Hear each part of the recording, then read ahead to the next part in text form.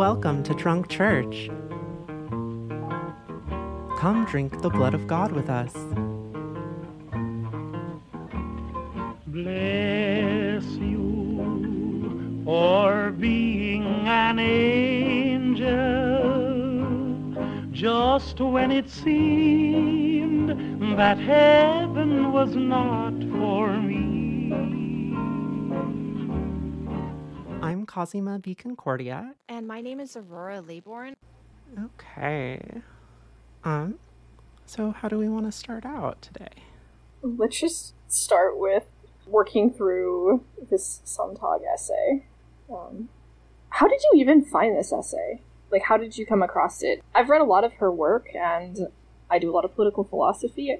Embarrassingly enough, there's a lot of things I've never heard of, but I've never heard of this. And even finding it, like, I'm technically a researcher, and like, you had to tell me, like, where it was so I could find it. So I'm not sure where I heard of it first. It was either on the podcast Why Are People Into That, on the episode between Tina Horn and J.B. Brager, and it was like the fascism episode, so talking. And other than that, I had someone message me in the DMs, like when I mentioned Sontag at some point, talking about how Sontag had like written about being terrified of BDSM because it took the logics of desire and sex to its conclusion. And yeah, that's basically, I think, is a good description of fascinating fascism. that's the really polemic last paragraph to a T, I would say. Yeah.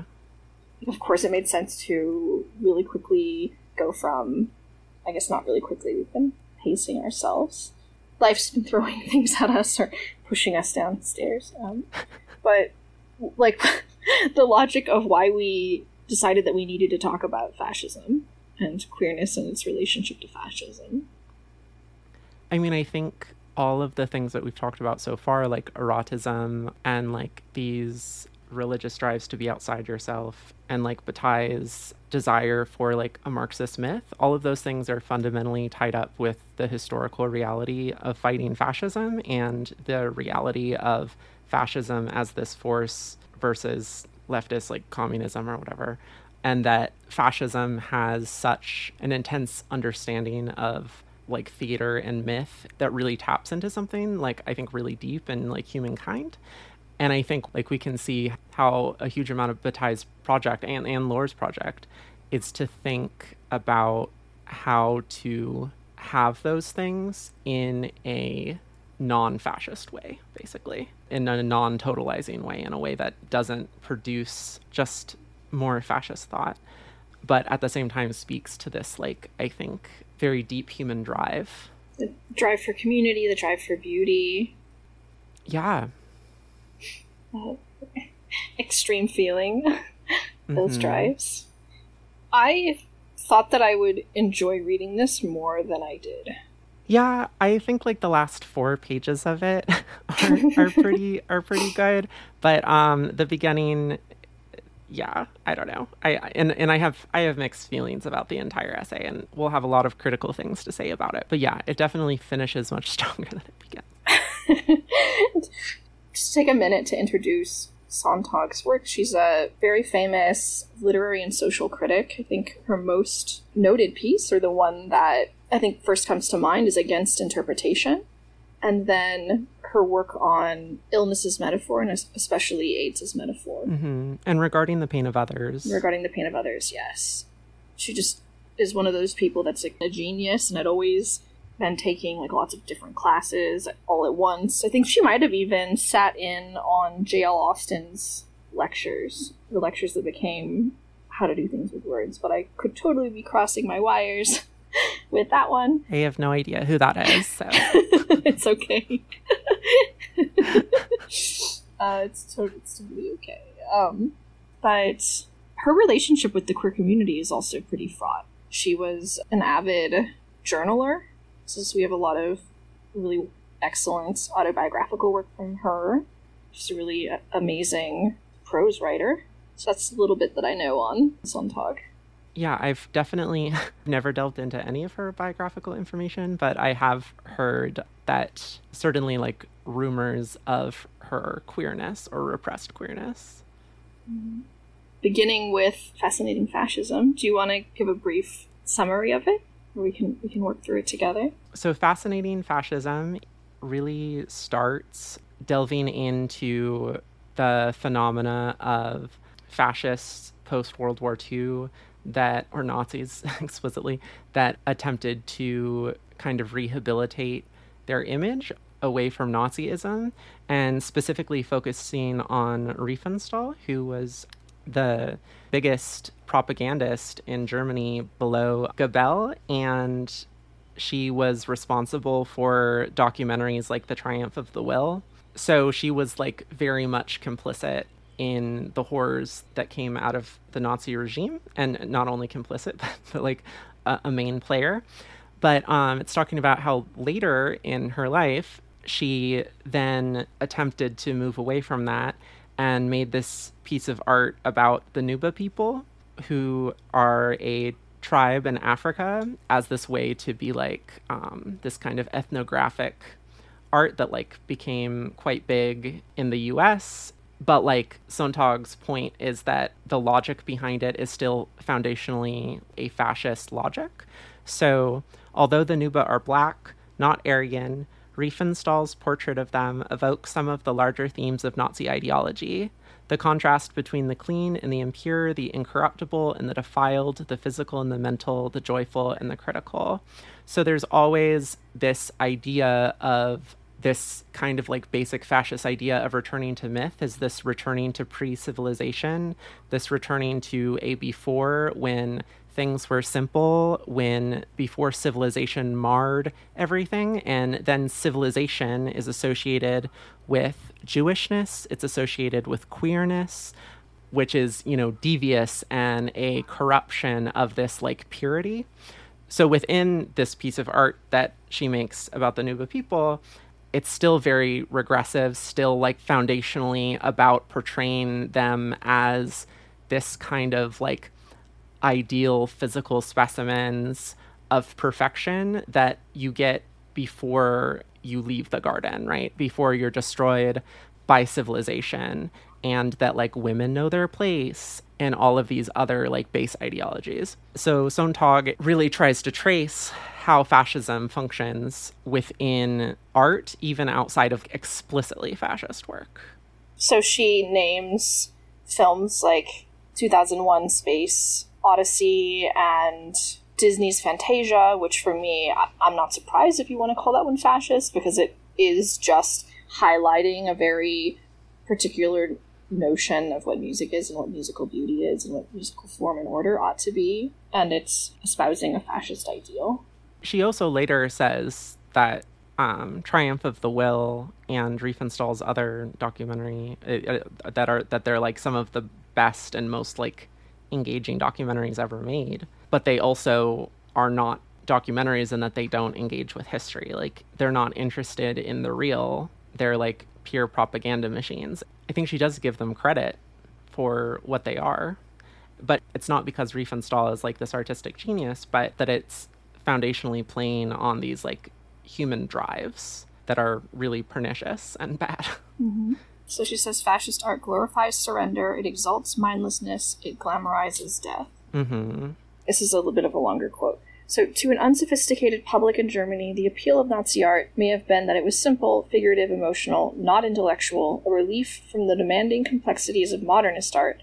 To a more sophisticated public, the appeal is partly to that avidity, which is now bent on revitalizing all the styles of the past, especially the most pilloried. As pieces of propaganda, it's remarkable what they've achieved. So, when Sontag says that they're brilliant documentaries, I mean, look what they've accomplished. Then as films themselves, are you going to sit at home and like pop some popcorn and hang out, pop a Riefenstahl film on and enjoy it? Probably not. Absolutely not. Yeah. Well, it's I think you know, obviously in scale it's not comparable. But like I think about, you know, one of those like online things like the plandemic that went around, which, was like COVID-19 denialism and kind of like, QAnon all mixed up stuff. And, it's not that was good, but it was a good propaganda film. It was effective, Yeah. Yeah. So I think her work is remarkable in that it did the terrible things that it did, and that it ought to be critiqued as such. It seems very strange, and maybe this is what Sontag is getting at, to want to watch one for its artistic merits. That just seems insane to me. It seems insane to me. But I also have a hard time accepting those arguments about any kind of art, that it's possible to take it from its history, which is what's so confusing about the very conservative approach that Sontag takes to S&M, because she takes it away from its history. Mm-hmm. We'll get into that in a second, I think, because, I have a lot to say about that.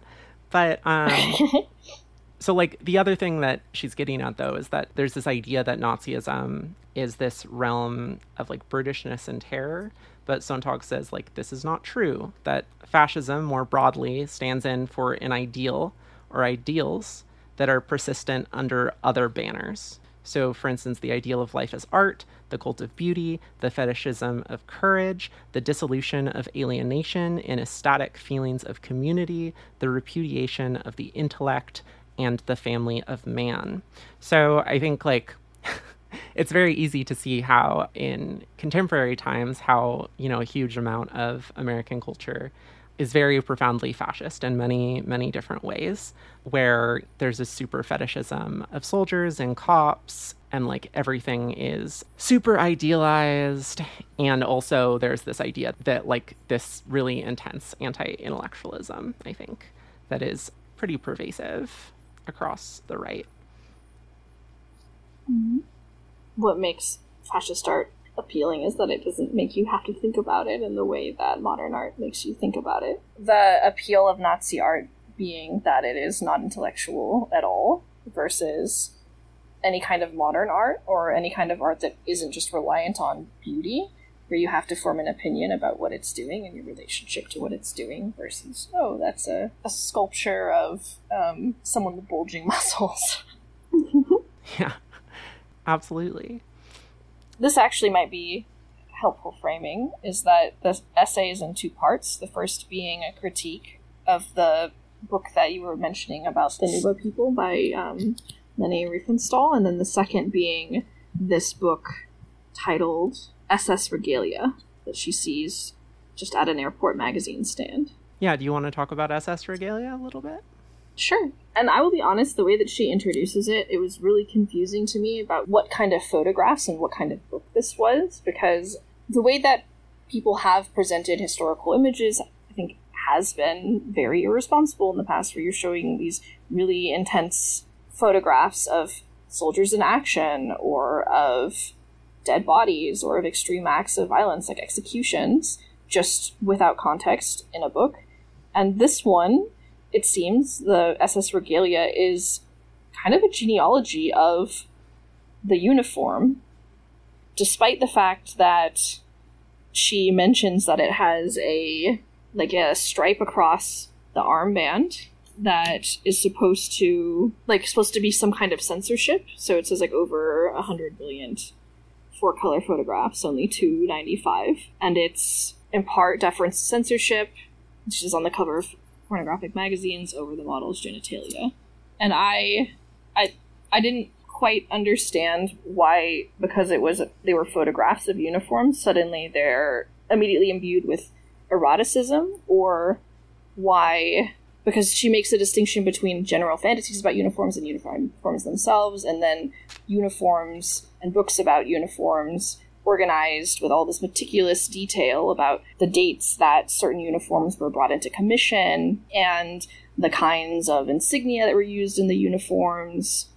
But somehow this book itself becomes this very erotic, very sexual object. I just felt like she needed more there.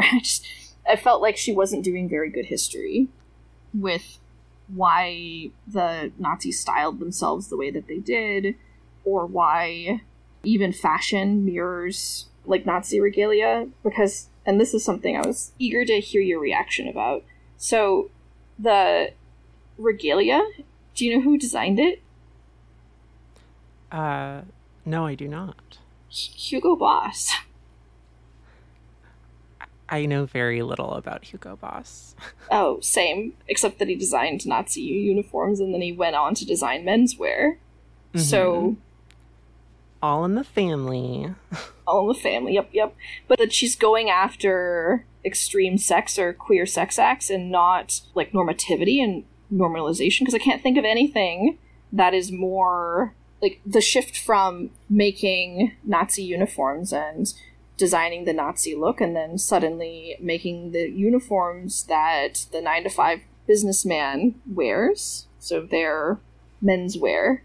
It seems that there's something more scary and more dangerous happening there with that subtle shift of the rehabilitation of Hugo Boss, and suddenly Hugo Boss is a household name, and your dad he's wealthy, maybe in a certain time, in a certain era, had a Hugo Boss shirt, is more horrifying than a ton of queers donning leather. That to me is scary. Well, and isn't that the aesthetic of the new, of like neo-Nazis today, you know? Yep. Like where, clean cut. Yeah, very clean cut, very, you know, the exact person that within the US, you know, has access to everything because no one questions them. And New York Times gives them these weird profiles because, oh, well, we have to listen to their views because they look like a nice young boy. Mm-hmm. The fact you could probably, if you dress business casual and if you're a white man, just ghost into any situation unnoticed. Yeah. I think that's a really, really fascinating insight that I didn't think about, and I really love that. I really love the idea of American business culture as actually the extension, the true spiritual extension of a Nazi aesthetic. Totally. No, totally. Yeah. I was really disappointed that she didn't mention it. She didn't mention Hugo Boss's connections with designing that aesthetic, or like why she wasn't thinking about fashion, mainstream fashion. Why did she go to the niche and then start critiquing that? Or why is she so afraid of that? That's not where all the power is. The power are the business people, all these yuppies. Yuppies are the extension. What did you make of this? Did you have anything to say about the SS Regalia book? It is very fascinating that she ends up going into gay Leatherman, and that is the real reason that we're talking about this essay, is that the real focus at the end of Fascinating Fascism are the S&M practices of gay Leatherman, and how there is certainly like this reminiscence of a fascist aesthetic in some ways. So in the sex shops, the baths, the leather bars, the brothels, people are dragging out their gear. But why? Why has Nazi Germany, who was a sexually repressive society, become erotic? How could a regime which persecuted homosexuals become a gay turn-on? I think the thing about this that is so funny is that, like, just like that person, you know, who told me about this essay, like by saying it's basically an essay about how Sontag is terrified of BDSM because it takes like desire to its conclusion. It really does feel like that. This was written in, I think, the early 80s. And so her understanding of like leather culture was still probably very, very new and very, very basic. And so it really was this very like surface level response to what that could mean. And I think that Sontag is quite brilliant and does make a few insights about how play within leather communities functions, but at the same time really, really misses pretty dramatically in other ways. So she delves into sadomasochism, and she does get some things right. So for instance, she says like sadomasochism, of course, does not just mean people hurting their sexual partners, which has always occurred and generally means men beating up women. That like S&M is not just abuse. Like that is, she understands that, which is definitely an important basic thing to get. So she like talks about de Sade a little bit, which is really fascinating, and how like de Sade created this theater of cruelty and what that accomplished as far as this kind of like work of testing the bounds of desire, and by directly linking them with death and defilement, and like really taking it to its logical conclusion. She's basically saying that like gay Leathermen have perfected de Sade's theater of cruelty and have taken it and made it accessible to everyone. And she also she references Bataille in this essay, which I think is really fun. As the social contract seems tame in comparison with war, so fucking and sucking come to seem merely nice and therefore unexciting. The end to which all sexual experience tends, as Bataille insisted in a lifetime of writing, is defilement, blasphemy. To be nice, as to be civilized, means being alienated from the savage experience, which is entirely staged. So, like, I do think that the insight that, like, BDSM is taking something essential about desire, and it's taking it as far as we can take it without actually going into, like, horrible shit. But, like, the problem is that she, like, doesn't actually understand how leather communities functions. So, like, she says, sadomasochism has always been the furthest reach of the sexual experience. When sex becomes most purely sexual, that is, severed from personhood, from relationships, from love, it should not be surprising that it has become attached to Nazi symbolism in recent years. Never before was the relation of masters and slaves so consciously aestheticized. Sade had to make up his theater of punishment and delight from scratch, improvising the decor and costumes and blasphemous rites. Now there is a master scenario available to everyone. The color is black. The material is leather. The seduction is beauty. The justification is honesty. The aim is ecstasy. The fantasy is death. So, I mean, those last lines are some of them are incredibly good, and where it seems like she really gets it. But then also this idea that that S&M is entirely detached from personhood and from relationships and from love is, number one, a very strange demonization and almost kind of like a homophobia around I think like the idea that that like people hook up, that like S&M happens outside, like often happens outside of relationships, like cruising culture, which is and was very common within gay Leatherman scenes. And so I think, but associating that with a lack of personhood and a lack of love is just so misled, because the entire point of BDSM is that you're really truly listening to what a person wants and you're negotiating it, and then really believing that they say they want what they want, and then you're recreating that within a space where you have safeguards if someone needs to stop. And so like obviously abuse and harm is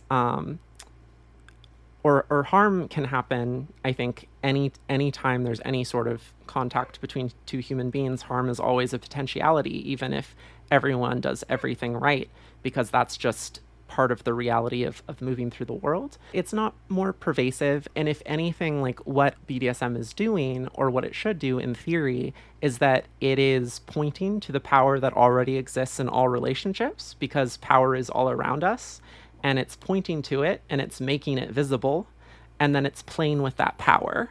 Whereas opposed to like normal relationships, like the vast majority of people in the world, there are all types of power dynamics and all types of power, like wealth differential, gender, and like race, just so many different types of things that are always at play, but often are left completely unacknowledged, and then are much more likely to do harm, because you're not able to like account for them. You're not able to discuss what desire is. You're not able to discuss how those things cause harm. And I think one of the things that S&M really does that is so off-putting to so many people is that it's a recognition that desire is not something that we are in control of. Desire is something that is beyond us, and that we're not deciding what turns us on. Something that also really bothered me about her approach to S&M communities is, the quote, "Of course, most people who are turned on by SS uniforms are not signifying approval of what the Nazis did, if indeed they have more than the sketchiest idea of what that might be." As though queers are not very, very good at history and don't really, really understand power dynamics, and as though there wasn't a huge loss of queer history as a result of Nazi atrocities. Like, she has no gauge whatsoever on the community or the community's knowledge of what's at stake, and then she makes all of these very, like, ahistorical claims. And this is going back then to the last paragraph. Like, what I also, like, there are bits and pieces of that are, like, beautiful and powerful, like the last line, and then how she, of course, as you mentioned, she totally misses the point. And I'm curious to know how you feel or what you think about this. So, when she said that Sod had to make up his theater of punishment, that, to me, is just such a crazy claim that Sod invented anything from scratch, that Sod wasn't also connected to a history of the figure of, like, the libertine, or, like, the Earl of Rochester, or the notion of blasphemy and making it sexual, or of military force, or of, like, subverting sovereign power in a, like, in order to make it both, like, comedic, but then also hot. Why do we imagine that Sod was, like, the first person to, like, whip someone else? And write about it. Yeah, I mean, I think you're absolutely right about that. It's definitely giving Sod too much credit.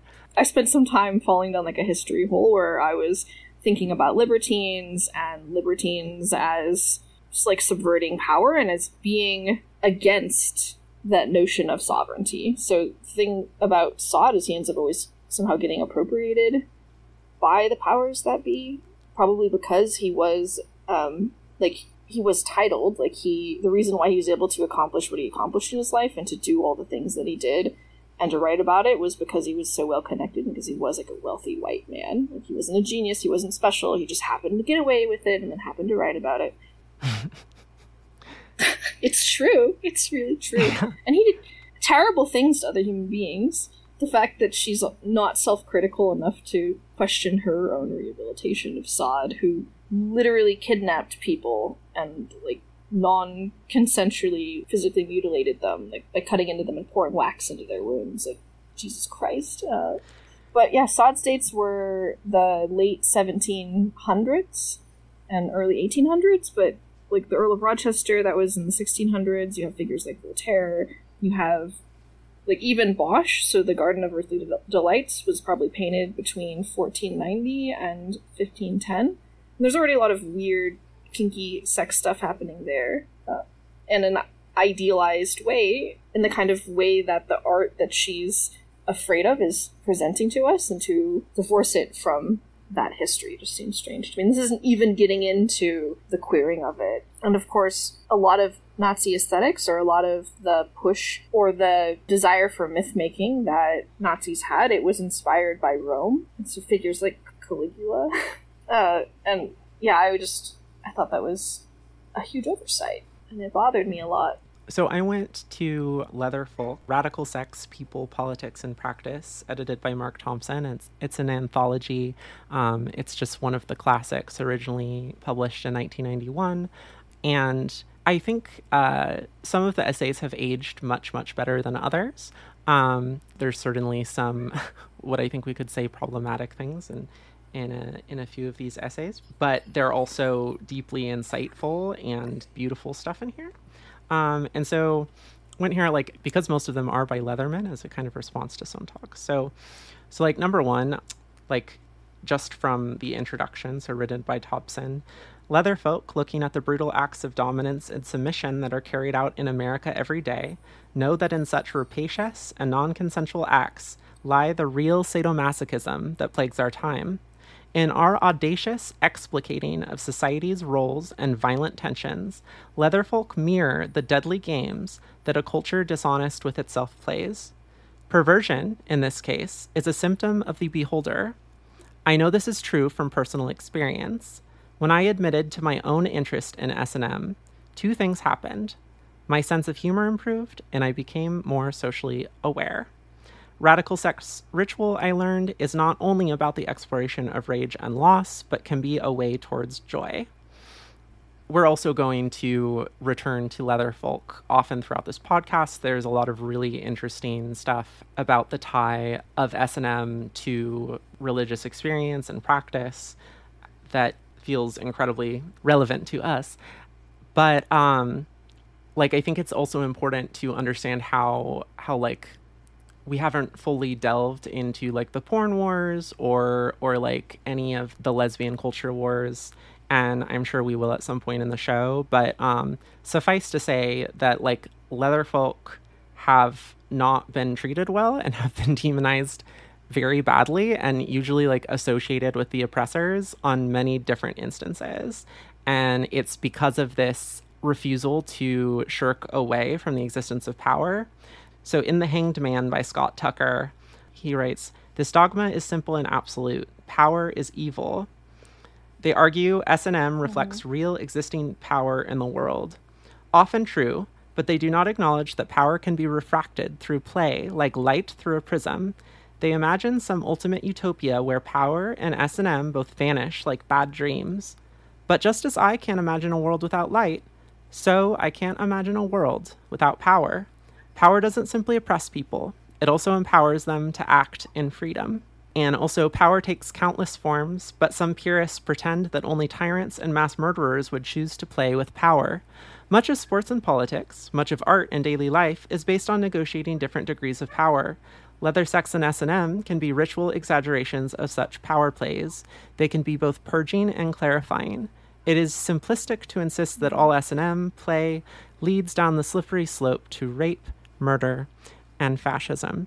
And I think that another reason that I think Leathermen in particular, have been associated with fascism is because of this kind of ideal of this like hyper masculinity, which in many ways was this reclamation of power and this eroticization of it.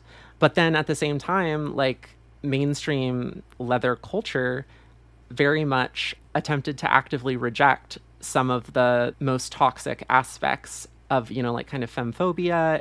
In Drummer magazine, which was one of the biggest Leatherman magazines, there was this letter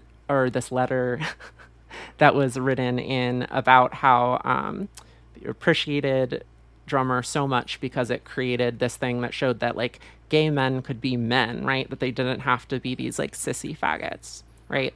And Drummer magazine wrote back and it was like, okay, absolutely not. Like, we have more in common with them. We are closer to the sissies than you might think. Like, we are the same people. But at the same time, like, there is a lot of issues in S&M community, just like there is anywhere else, about people being incredibly careless about the ways that symbols are used. And so there's an essay called Swastika Toys by Arnie Kantrowitz. And so he's a Jewish Leatherman, and he talks about the phenomena of Leathermen that use the swastika as this ultimate taboo imagery, and eroticize it in these like really intense ways.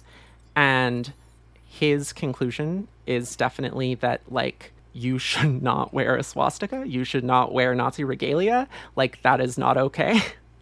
But he also complicates it and talks about how these interactions he's had with like gay Jewish Leathermen who have swastikas on their body or do participate in this like ritualized play around Nazism that is replication of the Holocaust. And like this is the same problem with race play, where it can be an excuse for a recreation of really horrific racism if it's white people, just like recreating these like drives.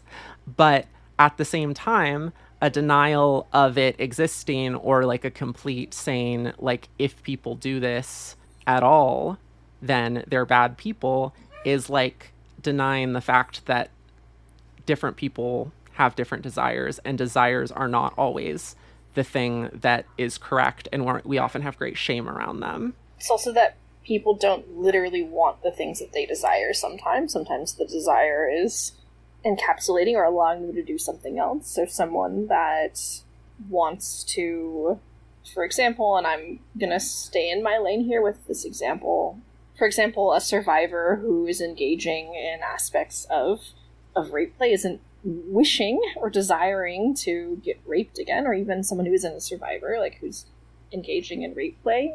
They're creating a safe place for them to fulfill those fantasies, and they are literally that, fantasies and desires for fantasies. So it's not wishing that to come upon someone or to oneself. And that might be helpful to think through or to put on the table. I think that's a really important thing to have in here. We're eventually going to have an episode that is entirely about consensual non-consent, also known as rape play, which is certainly... Oh, shoot. Sorry for just using the R word, I guess. No. Like, you don't have to be sorry about it. It is completely okay. Okay. Yeah, I think that is certainly a really good example. And I mean, like, I think the other thing that's super funny, like, so this author, Arnie, quotes this piece by Saul Friedlander, who then in turn quotes Foucault, but about how could Nazism, which was represented by lamentable, shabby, Puritan young men, by a species of Victorian spinsters, have become everywhere today, in France, in Germany, in the United States, in all the pornographic literature of the whole world, the absolute reference of eroticism. All the shoddiest aspects of the erotic imagination are now put under the sign of Nazism. Of course. And so I do think that that's something that we continually go back to. It's like, it's not like the Nazis were actually great artists or were actually like that. It's that aesthetic, that drive of the horror is the structure that has made it be eroticized in the way that it has. Because that's how really fucked up power functions within, or often functions within, our broader psyches. The taboo nature of it. Yeah, absolutely. So, like, he goes to this, like, gay male S&M group and is contacted to a Leatherman who has conflicted emotions about it. On one hand, he was the son of Holocaust survivors and respected his parents' feelings. On the other hand, he liked to dress in leather and had even been confronted in the street by an angry Jewish woman who demanded to know why he wanted to dress up like a Nazi stormtrooper. He didn't know what to tell her, nor did he know how to explain his attraction to a Greek face whose pattern reminded him of the swastika. Others go as far as making the swastika a physical part of themselves. A Jewish doctor I know balked at treating a drug-addicted gay Leatherman once he saw the swastika tattooed on the man's arm. When his medical ethics finally overcame his distaste, he was amazed to learn that the patient was himself a Jew. But then also talking about, like you can never separate, the internalized anti-Semitism and the internalized homophobia from any of those acts. We can never know the entirety of the individual, and it's even difficult to know ourselves because that's just how we work. We're always at least partially closed off from ourselves. And so we are always in some way implicated by our desire in the fucked up power structures that we are surrounded by, and the history that we come to be alive within. Yeah. Part of what makes something pleasurable is trying to understand it in relationship to everything that feeds into it. So it's why and this is pure Foucault right now, it's why we enjoy sitting on the couch and getting psychoanalyzed, regardless of if we believe we're going to get to, like, the truth of who we are. It's very pleasurable to think, oh, because I experienced this, or because I had this thing happen, or because this thing's happening in society, I've become this way, and then I am this thing, and you get to identify yourself, and that's very pleasurable, really pleasurable experience. Pleasure in and out of the confession. As someone who, my whole thing is reading and thinking about sex, I think it's incredibly difficult because so many thinkers that I do really, revere in other ways, and were really radical in some ways often have deeply regressive and conservative ideas about sex. And then if you really like probe their personal lives, you're like, oh yeah, well you're so repressed. And I mean, that's also just the majority of people. Like people are so fucking repressed. I mean, especially in the US, but I think that's also just part of the structure of sexuality, is that it does fall under the taboo. And so the majority of people are always going to have like some constructs around like silence and shame around their desires. I think that's just true. Yeah. And the responses become stronger and stronger as the taboos start to break out. So we become more repressed as there become more outlets for us to actually explore what is taboo. So, sorry, I just had to be a Foucauldian in that moment. It's also, like, another thing that is talked about in Swastika Toys is that, like, there has, at different points, been this connection between gayness and fascism that is just so fucking ridiculous.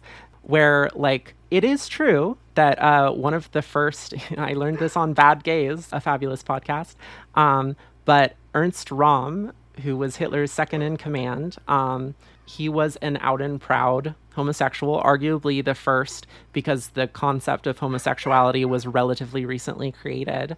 Arguably the first out gay politician was a Nazi, but he was also this super aestheticized mask Nazi who also was responsible for getting a lot of other gays thrown in concentration camps and killed through using the fact of his homosexuality. But then also, of course, because fascism always, eats itself, he was purged during the Night of the Long Knives. And so, he didn't make it through. As the author puts it, being gay and a Nazi is not feasible, but there are some who are stupid enough to try it. But, like, if you look at, while there were certainly gay Nazis, the vast majority of gay people were in concentration camps. Like, that the gay men and people who we would generally think of themselves, or we would think about now as, like, trans women, people who like transgressed gender stereotypes. It was much more about this idea of like being feminine, not being properly manly, and also like sodomy, as in like being the bottom. You would get the pink triangle, and the people with pink triangles often got treated badly even by other people within concentration camps. And then when concentration camps were quote unquote liberated by like American forces, in a lot of those cases, the people with pink triangles were left in the concentration camps because it was assumed that they deserved to be there. And so fascism has always been about this ultimate idealization of heterosexuality and the family. And that also can often be a very homosocial idea, right? Like just guys being all muscular together. But any sort of what we would think of as queer or gender transgression, fascism wants to purge immediately. I mean, it's not a mistake that Mangus Hirschfeld's institute, which, had the most advanced work on trans people, and he kind of invented the idea of the homosexual as an identity, and the idea of trans people as an identity. And all of that work was burnt by the Nazis. And like the most famous book burning pictures are the burning of the Hirschfeld Institute's work. Oh my God. I didn't know that. I did know the Weimar Republic had an amazing queer scene. That's the thing that's so scary. Like things were still not great for queer people in Berlin in pre-Nazi Germany, but they were also arguably incredibly advanced in like a lot of different ways. And so it really puts into focus how tenuous any sense of like we have this freedom and now it's just ours for good, that is so tenuous, Mm-hmm. Fascism can always rise again. Or that we should be looking to sovereign power to shore up our rights, to protect us. It's ridiculous. Absolutely. Absolutely. It's so ridiculous. This point might be a non sequitur, but I think it's hilarious. So I'm gonna let you know, and maybe we need a little bit of levity. Do you know about the underground fencing clubs that were really popular in Germany, sort of during the Nazi era, sort of pre, and then like at its height? I didn't. No, I haven't. So it was this weird kind of fencing where two men would stand like in front of each other, looking at each other, and they would slap each other across the face with their sabers to see who would flinch first. Just bros being bros. Mm-hmm. Just bros being bros. Just really heterosexual.